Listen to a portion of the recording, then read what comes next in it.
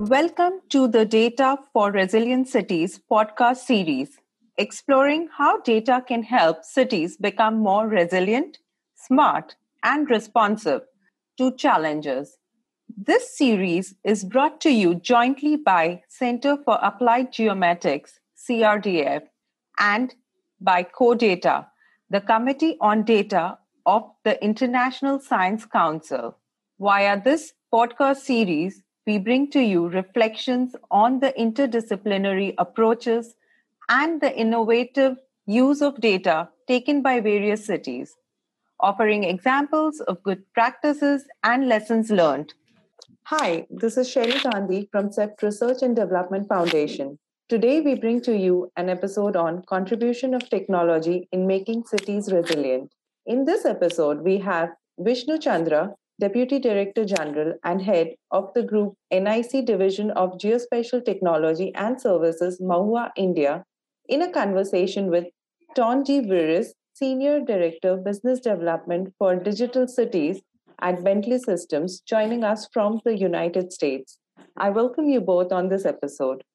Thank you. And this topic, contribution of technology in making city resilient, is very, very relevant in today's fast-changing world. If we talk by definition of urban resilience, it is defined, in my view, as a capacity of urban system, communities, organizations, and business to recover and maintain their functions and thrive in aftermath of a shock or a stress. Like if some disaster happens, how much is resilience to recover from that disaster? So it could be a cyclone, it could be a flood, it could be a man-made crisis. So city must have, as a system, urban system, must be resilient enough to face aftershocks and recover fast to path of growth and development. So in my view, and that is because city in a geographic sense has a lot of relevance of spatial data. In fact, I would like to Mr. Ton to look forward in terms of spatial data for planning of cities, what we should do about it. Yeah, thank you, Mr. Vishnu. And it's indeed a good point you're making there. And with respect to the data, we believe that there is already a lot of data available in cities and in governments. The question often is how to access it and how to use that properly.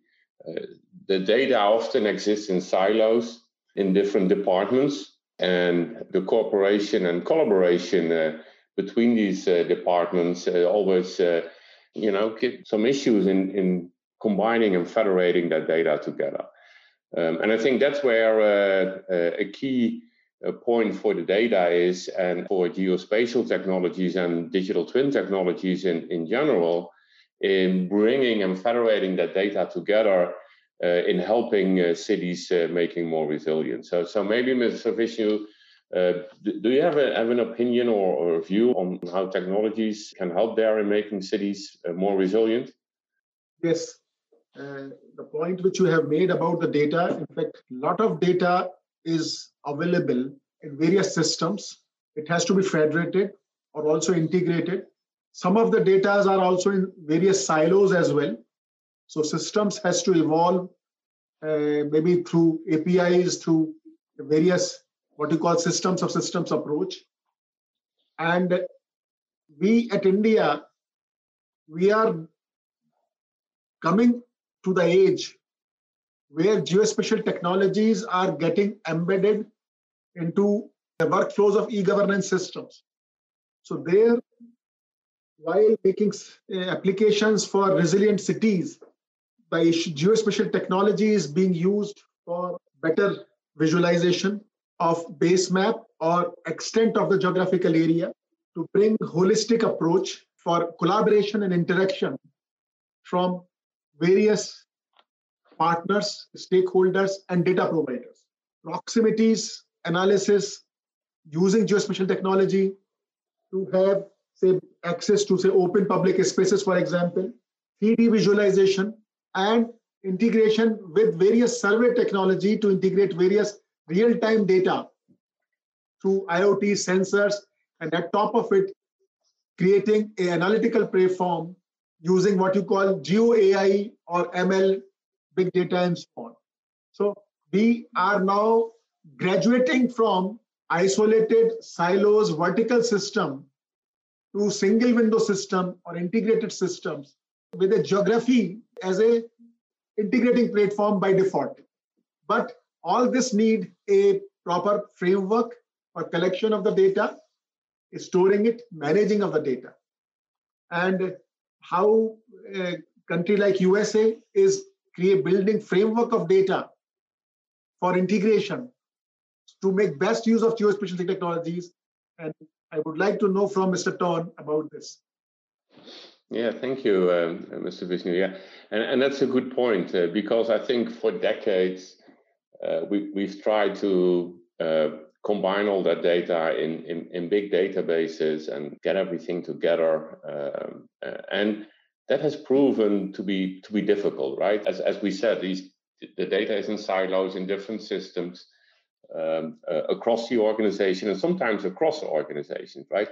So rather than trying to combine all the data in one system, it is better to create a single view over these systems and replicate that data into a federated environment where processes can take care of updating that data and creating that digital twin environment that indeed, as you said before, includes not only the geospatial content, but also CAD and BIM data, engineering data.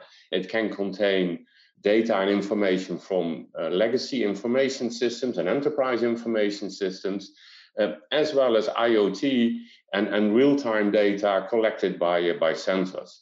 And combining that with and putting that in a context of the reality by using reality modeling and other technologies, you really create a living replica of the current external physical environment.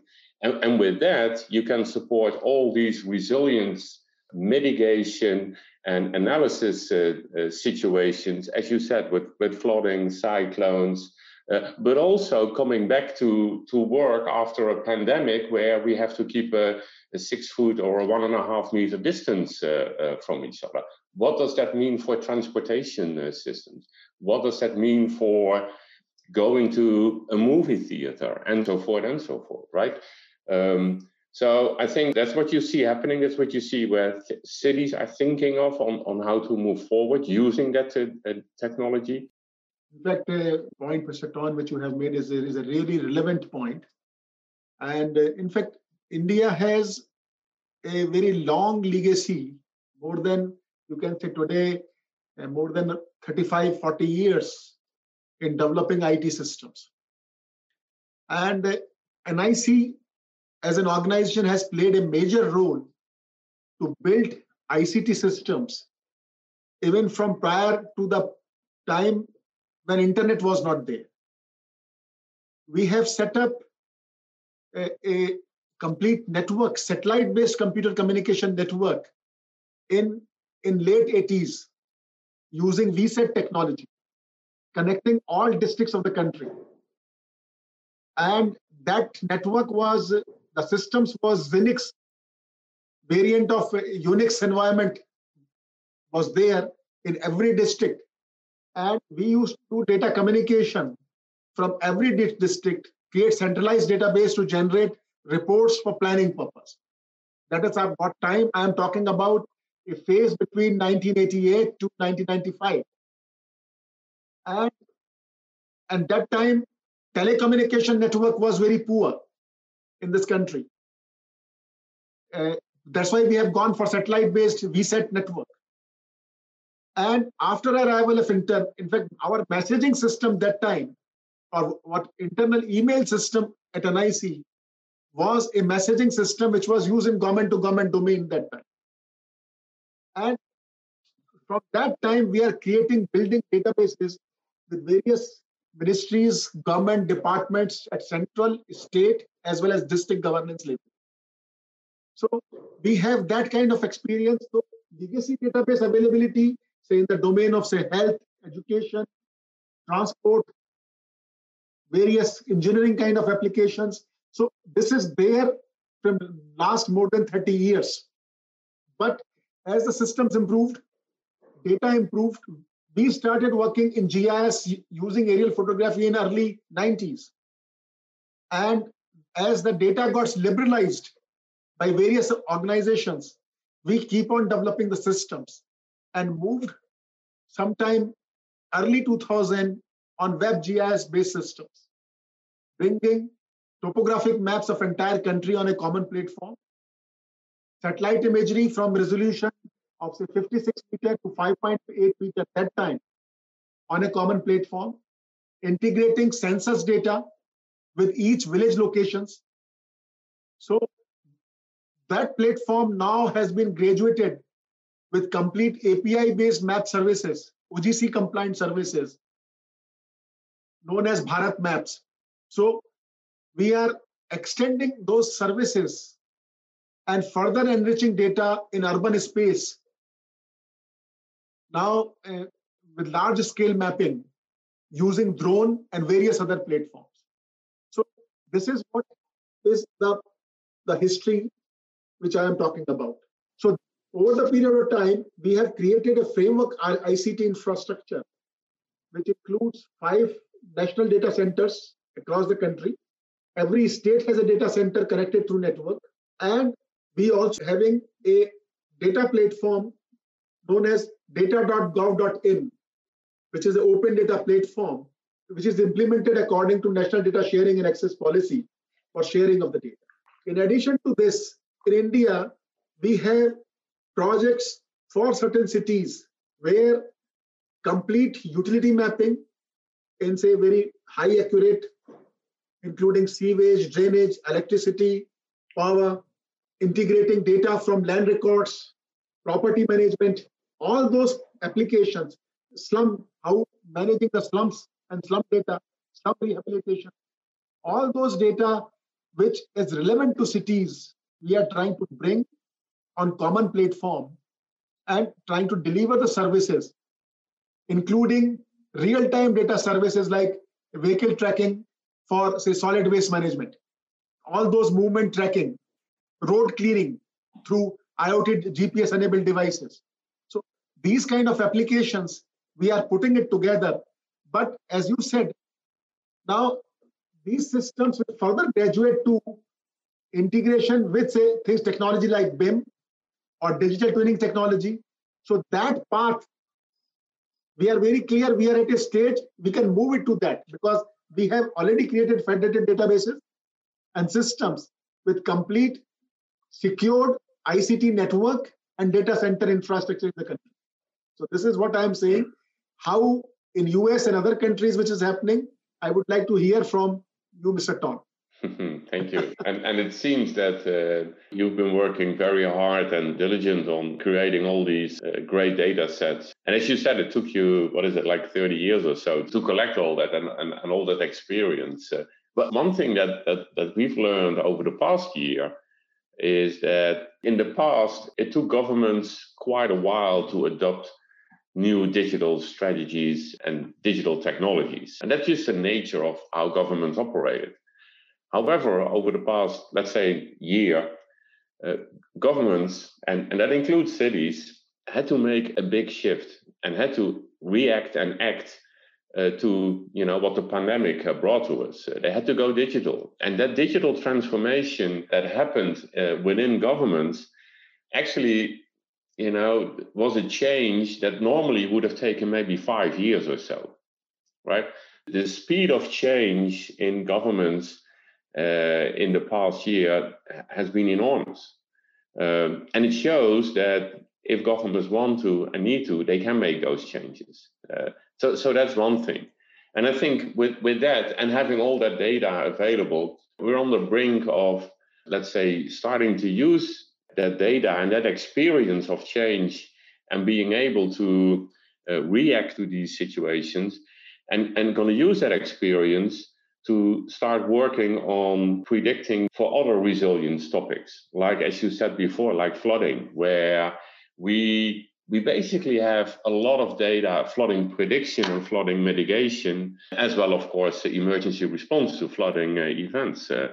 We have all the data, or a lot of that data, available. You do have the digital terrain models. You do have the weather forecasting. You do have the tidal information. You do have the river flow information. You probably have sensors in your rivers, in your main rivers, where IoT devices bring in that real-time data of the water column level. Combining all that can not only monitor what's going on, but you can also start to use engineering technology now and analysis methodologies to predict what is going to happen with an expected rainfall over the next 2 or 3 days or week. And I'm always saying, you cannot stop the rain, right? I mean, that's impossible. But you can predict, and it needs to go somewhere, right? The water needs to go somewhere. But if you know where it can go, and you can analyze alternatives in where you might direct the water to go, then you can basically protect property, people, infrastructure, natural heritage, and the environment. And that is just an example of, I think, how predicting scenarios can help in mitigating and creating mitigation strategies, and therefore making your environment, your city or your country, more resilient. But as I said, that's a lot of data that needs to be available. And we see a lot of open data initiatives, let's say, popping up across the world. And of course, not in the latest, supported by standardization bodies like OGC and so forth, and the Digital Twin Consortium. So, Mr. Vishu, how do you look at that from an Indian perspective, and specifically with respect to open data initiatives that we highly support from our side, at least? Mr. Ton, you have said very rightly earlier that this pandemic has brought a lot of things, and things which you used to do, take time, word, and the country like India has done a lot of things during this pandemic time. And before talking about open data, I just want to say that in India, in government, work from home culture was not there. And during this pandemic, we have a platform called e-Office to manage file movement and approval systems in government.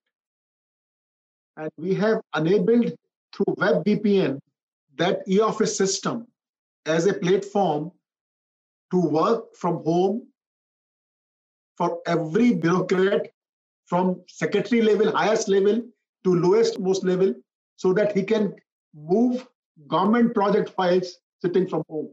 And that is a big thing. Today, even in last mile in a district, a person is able to move government file for his project for approval and for the desired funds. So this is what a major achievement in this pandemic. Other thing, in context of GIS, our map services for mapping of the containment zone, for COVID-related strategies, contact tracing, reverse geocoding, all these APIs have been consumed in districts much larger way than in normal times. So that is a big thing which we can proudly say an ICT infrastructure was resilient enough to face this crisis, so which we have not thought earlier. Now, this is one thing which I want to say that. Other is regarding open data strategies in India. We have a policy framework in place. Policy is derived by National Data Sharing and Accessibility Policy, which is governed by Department of Science and Technology. Now, that National Data Sharing and Accessibility Policy as open data platform is implemented by NIC. And that policy says every ministry and department will have a chief data controller, and every ministry and department will have its own data policy to decide a positive and negative list of the data. Positive list will be put on open data platform as maybe as a service, maybe as a data download. And negative list, which are data in a sensitive nature, will be in a closed domain. Similarly, some of the mapping organization, mainly Survey of India, today has a national map policy with open series map and defense series map. But lot much has to be done because geospatial data is still not in open domain. So today, whatever the open data services which I am giving is largely of attribute data services, and geospatial data services I am giving through API, through a registered users with a security token. So I cannot make a special data service open for any app developer. So this is what the situation today. So now many policy reforms are coming. Government is planning to have an integrated geospatial data policy of the country, because that is another problem. There are multiple policies governed by multiple ministries and departments. So there is a separate policy for drone, there is a separate policy for aerial photography, there is a separate remote sensing data policy. So that hinders the data sharing and ultimately open data. So these reforms are coming, but today we have more than 6 lakh instances of open data, 6 million instances of open data on data.gov.in with relevant APIs, relevant services, and people are, we regularly do the open data hackathon in the country. And also there are some sort of awards also for open data initiative by any stakeholders. So this is what the situation in the country is today.